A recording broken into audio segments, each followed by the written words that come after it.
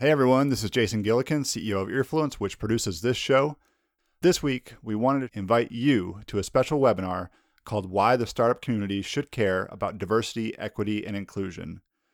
When you're a startup fighting and scrapping for survival, there's limited time, money, and attention, and it's hard to think about building a company with a DEI lens. But in this webinar, which is Thursday, June 3rd at 12 o'clock Eastern Time, you'll have the opportunity to ask questions about how exactly startups can activate DEI into their cultures. This won't be a webinar about the why. We all know the many reasons why, because you'll get different perspectives, you'll get different ideas, you'll think outside the box, your team will be happier, and because your company will grow. No, this webinar will be about the how, actionable tips that you can use to improve your DEI culture tomorrow. Panelists are Donald Thompson, CEO of the Diversity Movement, Lister Delgado, Managing Partner of Idea Fund, and Shelley Willingham, Vice President of Business Strategy at the Diversity Movement. That webinar again is Thursday, June 3rd at 12 o'clock noon Eastern Time, and we hope to see you there. Welcome to If You Only Knew, brought to you by the Diversity Movement, where Dr. Debbie Stroman talks race and diversity in sports with some of the most influential leaders at the intersection of athletics and racial equity. Today's guest is Mack Brown, head football coach at UNC. Today, Coach Brown opens up about growing up in the South and what his parents did when they saw racism, his growth when he started to realize his privilege, the patches the football team put on their jerseys, and why he's not afraid to talk about race. Here's your host, UNC professor, entrepreneur, speaker, consultant, and advocate, Dr. Debbie Stroman. The checks, you keep the bait. It's been exhausting carrying the weight. It's been exhausting carrying Excited today. I have the opportunity to spend some time with Coach Mack Brown. He is no doubt a legend to everybody in the Tar Heel Nation, and certainly he's done some incredible things that make even his rivals have to respect him. So thank you for being here, Coach. Thank you, Dr. Stroman. I'm excited about our next hour. Absolutely. So let's start off. Tell me where it all started. Like, where did you grow up and what brought you to sports at a young age? Debbie, I was so lucky. I was raised in a small town in Tennessee, Cookeville, Tennessee. My grandfather was the love of my life. He was the local high school football coach that the stadium now is named after. He was the winningest high school football coach in Middle Tennessee history at that time. And he became the superintendent of schools. He ran all the recreation programs in the county. So I just worked for him. I loved him. He taught me how to fish. My dad wouldn't let me hunt because he's afraid I'd shoot somebody, I think. So I never got to hunt, but I ran all the Little League and Babe Ruth League baseball programs, and I worked on all the fields. And then my granddad and I would go down and stay at the little trailer at the lake, and we'd fish at night. We'd fish the next morning, go back to work. And he actually integrated the schools in our community when I was really, really young. So I was so fortunate with race that race was not an issue in my life. I realize now he took a lot of criticism, but I remember going with Little League baseball team, and my dad was driving, and we stopped, and Dad walked in, and I remembered the signs, the white bathrooms and the colored bathrooms, and Dad walked back out, and we were all really hungry. And I was probably 10 or something. And Dad said, we're not going to eat here. And we left. So a couple of years later, I said, why didn't we eat there? And he said, they wouldn't let the kids of color eat. Wow. And I said, well, why didn't you bring some stuff out? He said, I wasn't going to eat those people's food. So I thought I was really lucky that I was taught at a very young age that people are people and the color of your skin shouldn't matter. So I was really, really blessed. And I want to be a great grandfather to my grandkids because my granddad was so good to me. So that's one of my goals here. I've got 6 grandkids. Sally and I have 6 grandkids, and I love them, and I want them to look back at their granddad like I looked at mine. Well, I don't even have to ask you then about role models because clearly your granddad is very, very special. And we're connected besides being Tar Heels, but also through your daughter, who I just adore, who's following in your footsteps and being there for racial justice. So I'm very, very blessed to know her. So I know the DNA is running through the family for sure. Well, Barbara's so sweet, and she's, I'm so proud of her too. She's creating a lot of change and helping with change at the University of Virginia. She's strong, she's tough, and I love her so much, but I'm very, very proud of her. Now, baseball. So were you the type of athlete that was more of the quiet assassin like Barry Sanders, or more of the big talker like Deion Sanders? Now, both athletes get the job done, but you as an athlete, what type of personality did you have in sports? Doc, I've never been a talker. That's not my deal. My granddad taught me to show class at all times, to be humble and be respectful of our opponents. So I've gotten some criticism, some in coaching, because everybody says he's a player's coach because he's too nice. I don't think you can be too nice as long as you're disciplined, and as long as you're honest, and as long as you're direct, and you're consistent with who you are. So my motto as a player, and now it's kind of, I didn't know it at that time, but now I know who I am and what I want. I want to be fair to everybody. I want to be consistent. I want you to know who I am every day that you talk to me. And I want to always do what I know is the right thing to do. And those are three principles that we teach to our players every day. Be fair. We don't have racial issues if we're fair. That's right. Fair. But come on, man. Just do what's right, and do it every day. Don't get up one day and be a screamer, and the next day you're really quiet and everybody's got to wonder who you are and what you are. Be you and be consistent. And then if we always do what's right, then you can sleep really well at night. You don't have to worry about whether you did something good or bad or what you told people. Sometimes people, Debbie, think I'm too direct, but it's because I feel like I should tell the truth. That's right. And if you tell the truth up front and people get upset, that's better than lying to them. And then 4 years later, they know you're a liar. So I'd rather tell people exactly what I think, and then I'll listen. I can learn if I'm wrong. I love to listen. I love to learn. But if you ask me my opinion on something, and I've thought about it, and I've researched it, and I have an opinion, I'm going to give it to you. If not, I'm going to say, Doc, I really don't know enough about that. I'm not there yet. Give me some time so I can look at it. But I'm not going to talk about things that I don't understand. Well, you just dropped so many pearls of wisdom in that comment. Everything from showing up and being authentic.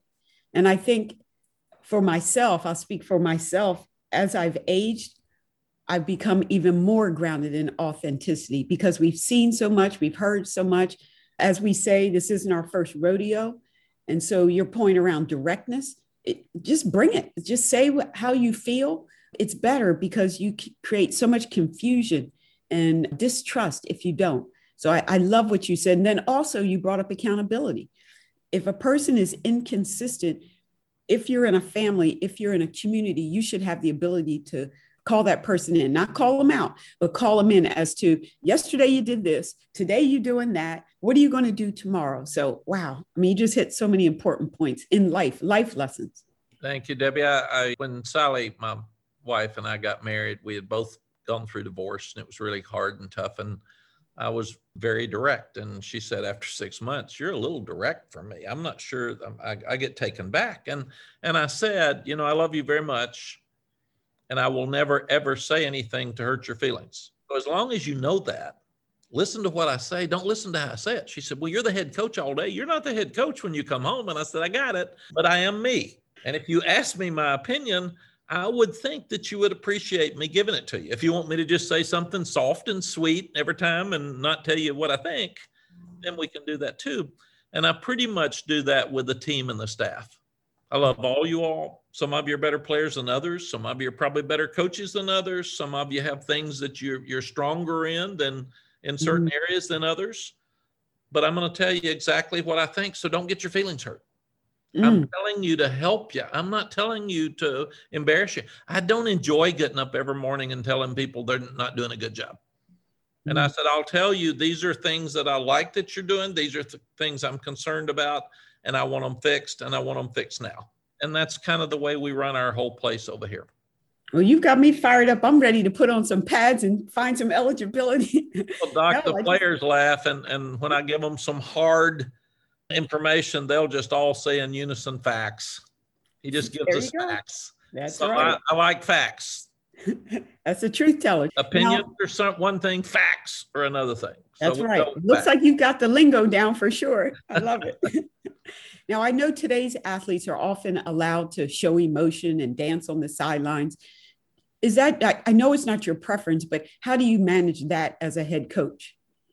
I think the most important thing, Doc, for me is that they have fun. Good. But they do it within a professional way and a classy way, because I do not want them to be hurt when they get out of here. In our bubble, they live one life. What I've learned, and I've really learned through the social injustice issues we've seen even over the last year and a half or two here, that have made me rethink things for years, that in our bubble, their lives are different. Our kids' lives are different, black and white, than when they leave our bubble, because we don't have racism in our bubble. Mm-hmm. So I made the awful mistake of thinking for years that we don't have racism. Mm-hmm. Well, we do when they leave our bubble. And that's the hard thing. I never thought, I heard my friends say, yeah, I don't want my son to drive because he's black. And I said, come on, man. You know, maybe every now and then, but that's not right. And then we see some despicable things that have happened for the last year. So it's real out there. So what I've told our guys is, I want you to have a voice, but I want it to be through conversation. And I want it to be well thought out, intelligent conversation. Yes. That people will listen and respect you. Don't just scream all the time. If you get mad and scream all the time, nobody's going to listen. They're just going to say, you're black. You're just angry. You don't really understand. And what I've learned is I don't understand. There's a lot of stuff I don't understand, and I'm learning. But what I've told them is, let me help you with the voice if you feel like you have pressure to speak for change, but you're afraid to. And I got that. I never thought of an assistant coach, black or white, but especially of color, that would be afraid to have an opinion.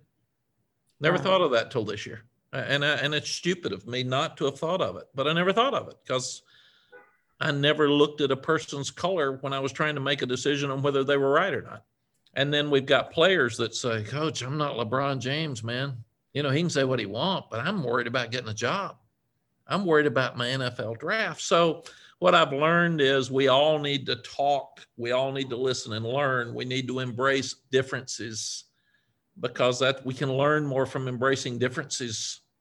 And by doing that, then we can have good conversation because we've researched it and we're intelligent about it. Let's don't scream. Let's don't shout. I don't like burning businesses of innocent people who had nothing to do with the racism. I don't like the abuse that happens in protest where police are beating honest people who have an opinion. So we've got to rethink this, and let's talk. Let's learn. Let's have conversation. Let's work for proper change. Let's just don't scream at each other and yell at each other because we don't agree with an opinion somebody has, and I get naive to a point that I think, why are we talking about color in 2021? I mean, why are we even talking about it? Come on, man. I thought when President Obama became president, we'd be through with that.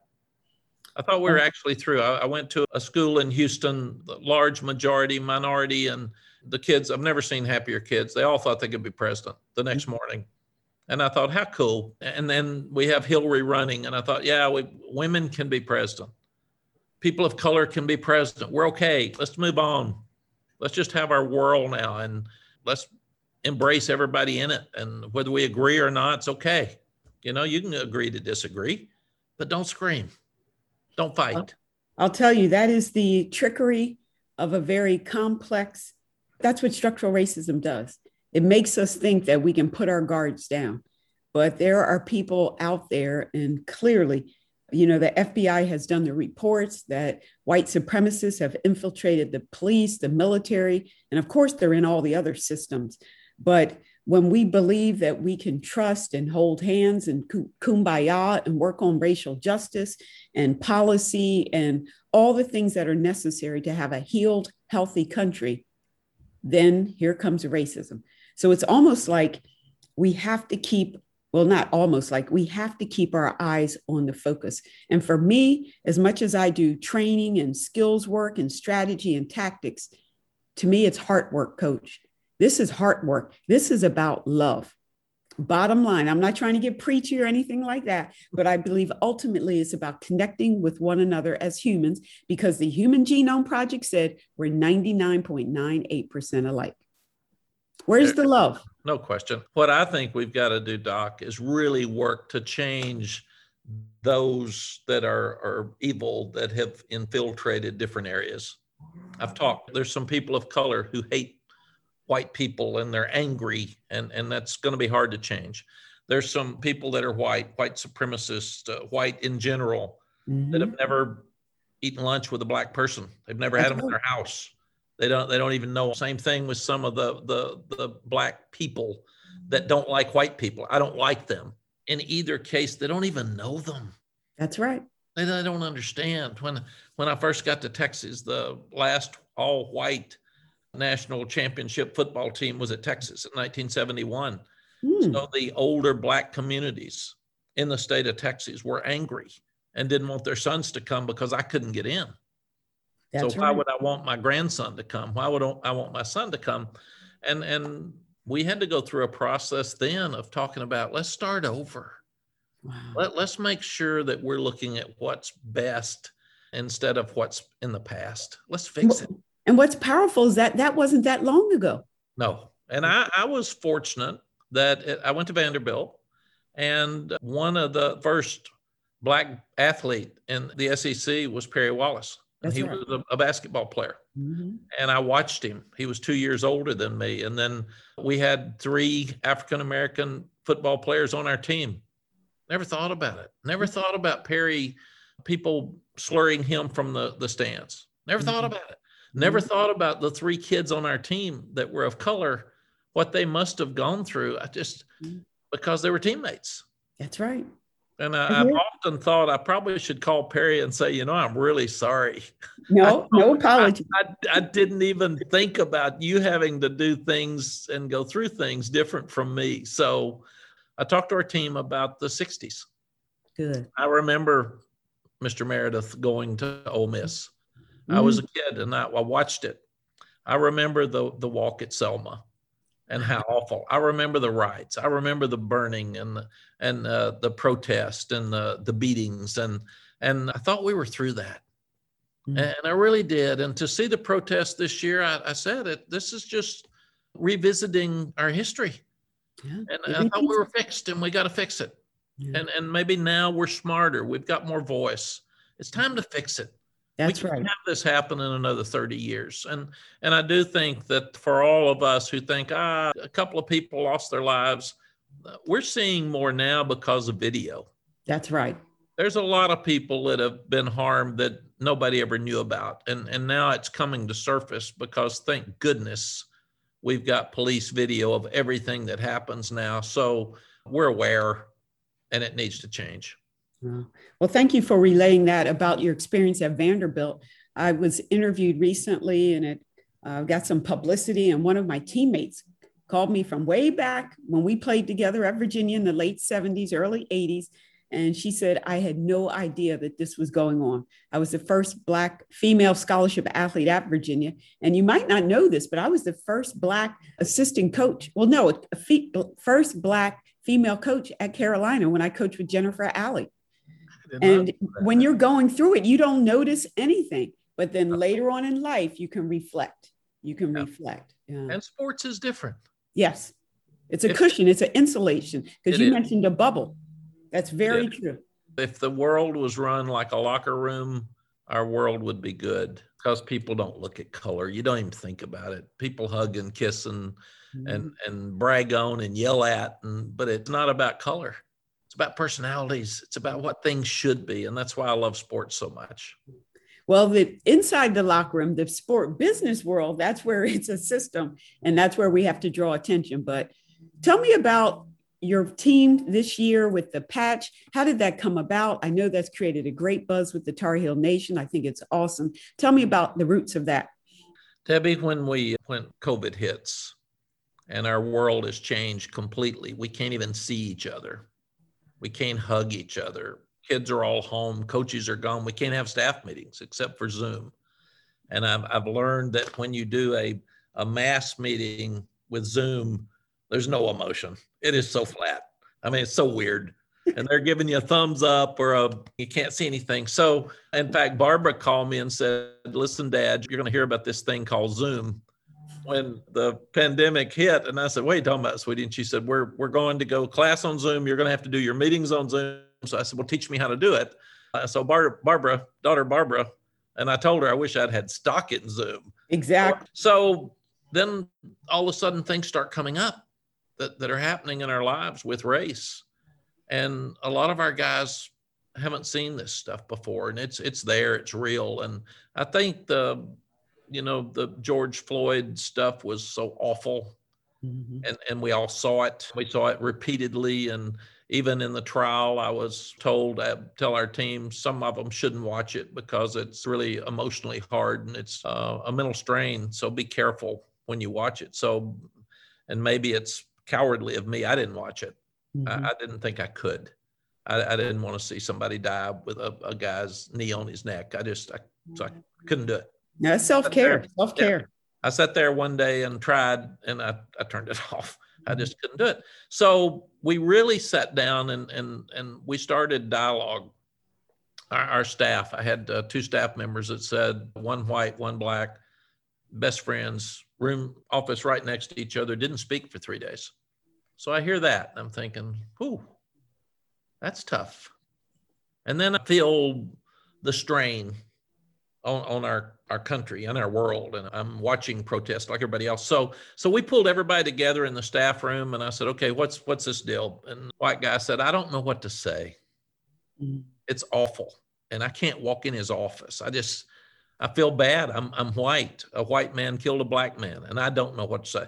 And the coach of color said, same here. I know it's uncomfortable, and I don't know what to say. So I said, why don't we say what we think? Why don't you walk in and say, how bad is this? This is awful. I feel so bad. Because you're not the white man. You're the man. You're the person talking about somebody who got killed and how awful it is. And then we started talking about the N-word. And we started talking about white in our world, the white kids and the white coaches are the minority. How much pressure is there on the minority? How are you supposed to act? And then we ask everybody, if a white player is singing a song and the N-word comes up, does that make you mad as a black person? They said, absolutely. But as a black player, I can sing the song and the word comes up. So that's really confusing. So why is it not a song? Well, that word's awful. Why is it awful for the white player, but not the black player? So our team is so good, Debbie. They decided not to use the word. They threw it out. We don't use it in the locker room. We don't use it in any song because it's a word that divides people. But I like what you said. Our team decided. Oh, we had a vote. We had a full discussion on just the N-word and where it fits. And then we started into the protest this summer with the NBA protest, the hockey leagues protesting, baseball's protesting, WNBA. And so I told the guys, don't start meeting without me. Let's talk. You want to miss practice? You want to protest? What do you want? Let's talk. And let's figure out what we want to do. And I said the NCAA is allowing us to have a patch this year for something if you want it, like the NBA. So let's talk about it. And they said, we have a leadership committee of about 23 kids that the team chooses. And I said, take it to the leadership committee, and then you all talk to the team and come back to me with ideas. Now, this leadership team is different from captains. Oh, yeah. No, there's 23 of them. You can have about 4 captains. We do game captains, and then the players choose the captains at the end of the year based on what they did during the year. So after that, we said the NCAA also is allowing you to put the name of anything you want, basically, as long as it's within class, on the back of your jersey for game. So they came back, and Tamon Fox is one of our players, is a really great artist. And we told him to come up with a patch, and the leadership committee did. So he came up with an unbelievable patch, and we showed it to the team, and we voted, and they all said 100%. So that was for every game. And then we said, what about the name on the back of the jerseys? We'd love to do it for Notre Dame because that's where we'll have the most exposure. I said, that's fine. I'll approve it through the administration, but what you want, that's what we'll do. And then I said, put a well thought message on the back of your jersey. Don't just throw something out there, and don't do something LeBron did. Do something that's important to you. One young guy put a Bible verse on the back. Some people wouldn't have liked that. One young guy had a dad that he lost 2 years ago. He put his dad's name on the back. I tuned up, and he said, "Is that okay?" I said, "Sure, it's okay." And then there were some things about the injustice that we'd seen. Some people got angry, but you know what? It was a way for our guys to share their feelings publicly without getting in trouble, because it was a team message. The patch was a team message, and that white, that's Hispanic, that's Black. It was a team message about change. It was not an individual message. And we found that the individual messages should probably come from me, because I don't care if people get mad at me or not. I'm in my last job, so I'm good. So let me do it, and let me make those decisions. And to people's credit, I got a couple of bad emails, but nothing at all like some people would have thought. We weren't trying to be disruptive, but we were trying to listen and learn and help understand that we need some things to change. Well, I appreciate how that came about. I appreciate your courage, your boldness. I think much of the way that we're not moving towards love is because of fear. And people have this imaginary boogeyman out there that keeps them from taking action. And so you said, I'm going to do this, not only because of my experience, my clout, my position, all of that, because it's the right thing to do. You didn't care about emails that might come in, hate mail, all of that. But there are some people, in particular, some white people in leadership, who feel that there's this imaginary boogeyman out there that prevents them to take that very important leadership step. And so again, I salute you. I know there's language out there that's called ally. I don't like ally, because that just tends to imply that you're working behind or beside. I like accomplice. I like co-conspirator. I like ally-leader. And certainly that is definitely what you are. I mean, you are leading from the front. So I want to make sure I say that to you. So I appreciate it. Thank you, Doctor. It's amazing to me, and the word fear, it fits so well. We're afraid to talk about race. Yes. I'm not afraid to talk about anything, because I learn. And if I'm wrong, and I'm 69, I want to learn. I want to learn. I didn't realize that when people were just talking about different things about white privilege, I thought it was because I was white, I have money, and I get to do about what I want. I didn't realize it was white. So again, the kids laughed at me, and I said, hey, that's what we're doing. That's why this works. Help me. I learned something. I can learn more all the time. And you know, I even learned in my 5 years off, you can learn from losing. You don't have to be depressed and beat yourself up. Learn from it, because you don't like it and you won't do it again. So all of the despicable things that happen, we have to learn from it. We try to make sure it doesn't happen again. And I think that's where I want our team to help make change. Yeah. Well, there's a saying out there, when you're paid to be stupid, when they give you bread and water to be stupid, you learn to despise instruction. So I think it's wonderful that, just like you, being a lifelong learner, because each and every day we can learn from one another. We can learn from the research. And I'm very, very grateful that so much more research is coming into this space, and we're lifting up people who've been working on this for decades. So we're nearing the end, and I want to ask you about a magic wand.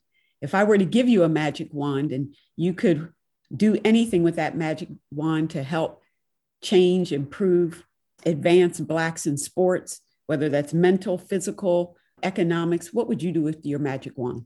I would, number one, I would take all of the issues with race away. I like that people have pride in who they are and where they're from. So when I say a race, I don't mean that we're not proud of our heritage.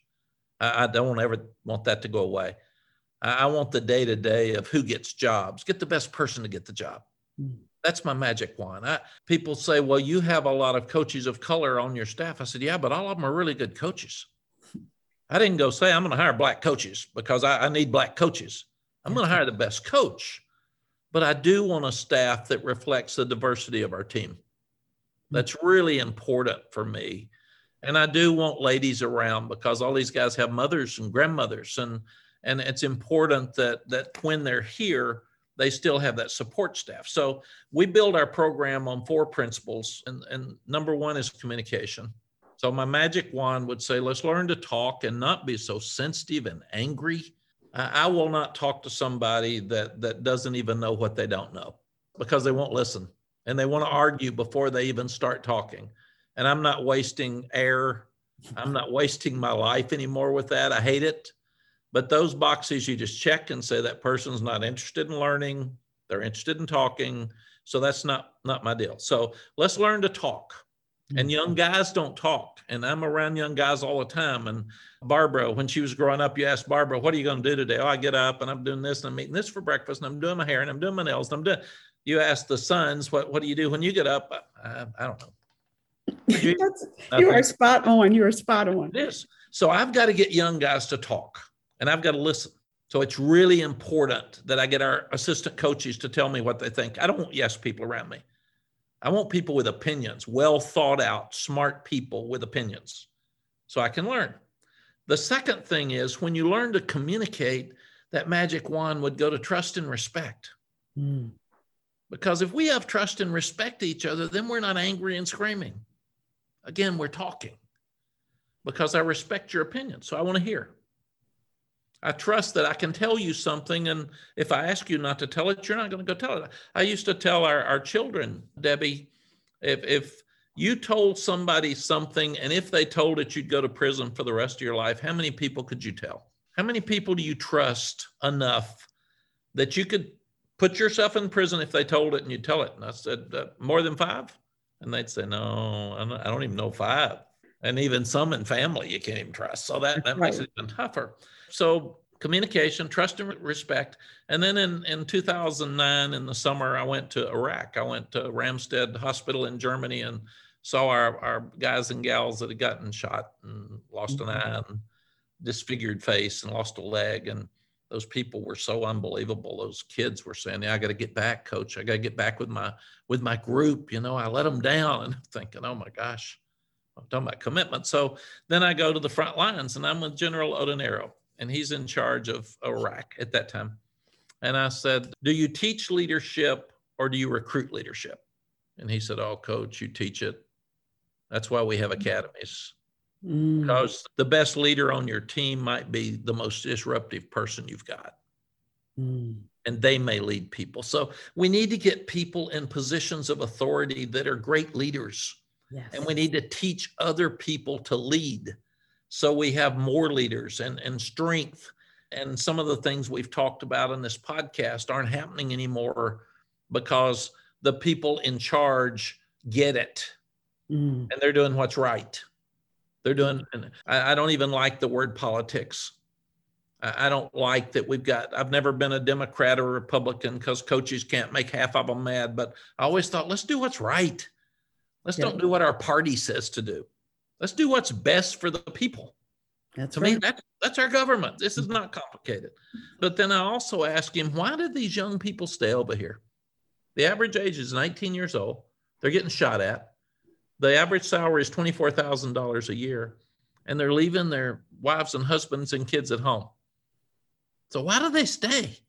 And he said, we have a common purpose. And that really got me. He said, we're more needed over here. We have more powerful positions over here than we are at home.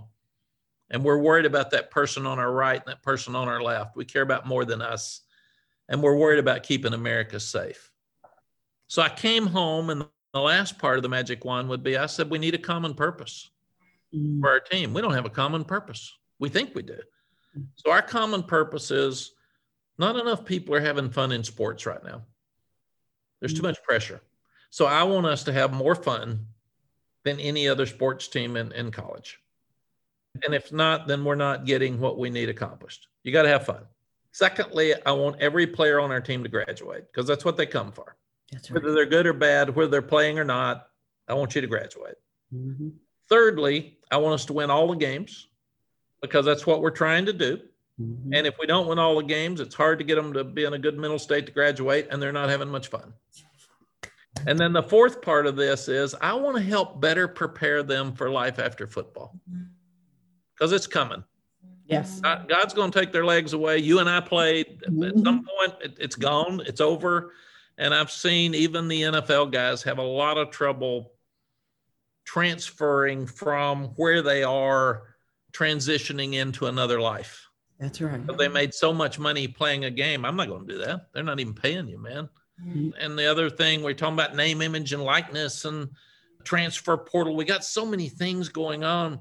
I want the second team right guard to be able to get something out of name, image, and likeness. Not just Sam Howell. He's going to make enough money anyway. He doesn't need it. But all those other kids, we got 120, Debbie, and only 11 play at a time. So we have an issue with morale and depression and self-image. But what we can do is give these kids the gift of branding and name, image, and likeness to help them get jobs when they get out. So if I could wave my wand, that would be it. Let's communicate better. Let's make sure that we learn to trust and respect regardless of what color you are, regardless of how much money you've got, regardless of who your mommy and daddy are, and regardless really of how talented you are. Because if you're here, you have a place on our team. And let's figure out what that place is. But you have a place. And then let's make sure that everybody graduates. And then let's make sure that we're better prepared for life after football when we get through. That is a very, very good usage of that magic wand. Your principles, I can feel not only what you say, but I can feel that they are genuine. It is authentic to you. I love what you said about leadership, that understanding that it can be taught, because there's a myth out there that all the leaders in the world were born that way.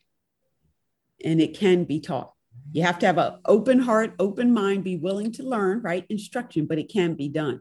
And I know people who have been with you, whether it's as players, whether it's coaches, staff and administrators, they feel you. They feel your energy. And we are so appreciative that you are not only the head coach of UNC football, but also you are a leader. You are a leader at the university and the state of North Carolina. So final question, Coach, when it's all over and you're sitting in your rocking chair watching your favorite team play and you reflect back on your career in so many different ways, what do you want to be remembered for? I want to be remembered for a guy who worked really, really hard and always did what he knew was the right thing to do. And I probably wasn't always that way. I've grown to this, and I've grown through some mistakes. I've grown through some really stupid things that I've done. I've gone through some people that I've been so blessed that I've had great leaders and people that I've had as counsel for me. And I've asked them hard questions. And I took 5, 6, 7 people that I really admired and said, why are you successful? And what makes you right and good? And then I would give them things that I was struggling with. How would you handle this? What would you do? And I wouldn't always do what they told me they would do, but at least I could take it in and I could listen and I could research it in my mind to a point that I'd move it around and see if it fit me. So what I want is he did it with class. He worked really hard. He always did what he knew was the right thing to do. And I do want the fans, the university, our student body, and our players to know that when we were here, they had fun. One of the best things is when young people come up now that are older and say, when you were here before, I had so much fun. And I thought, good, that's what we want. Yeah. That's part of the experience. You played basketball at Virginia. Part of reason young people choose a university is the sports and the fun and the parties and the feeling and the celebrating around a great win for their school. So I want to be part of that joy and happiness when I'm through. Well, you've certainly done that and then some. So thank you again, Coach Mack Brown, University of North Carolina football. Thank you, Coach. Thank you, Doctor. And thanks for all you do. And we got to have people like you and hopefully people like me that keep fighting to do what's right. And at some point, our world's going to keep improving to a point that all the younger ones that follow us will be in a better place. Yes, well stated. I want the checks, you keep the mate. It's been exhausting carrying the weight. It's been exhausting carrying the weight. Been accused of stealing the review. Thanks Thanks for listening to If You Only Knew with Dr. Debbie Stroman. I'd love for you to subscribe on your favorite podcast app, be it Apple or Spotify or another. It's also helpful if you would give us a 5-star rating and review so we can continue these spotlights. My goal is to get to 100 subscribers, and I can't get there without you. Please share this podcast with your friends and family and follow me on social media at Dr. Stroman. This show is a production of Earfluence and is brought to you by the Diversity Movement. Thanks for listening to If You Only Knew.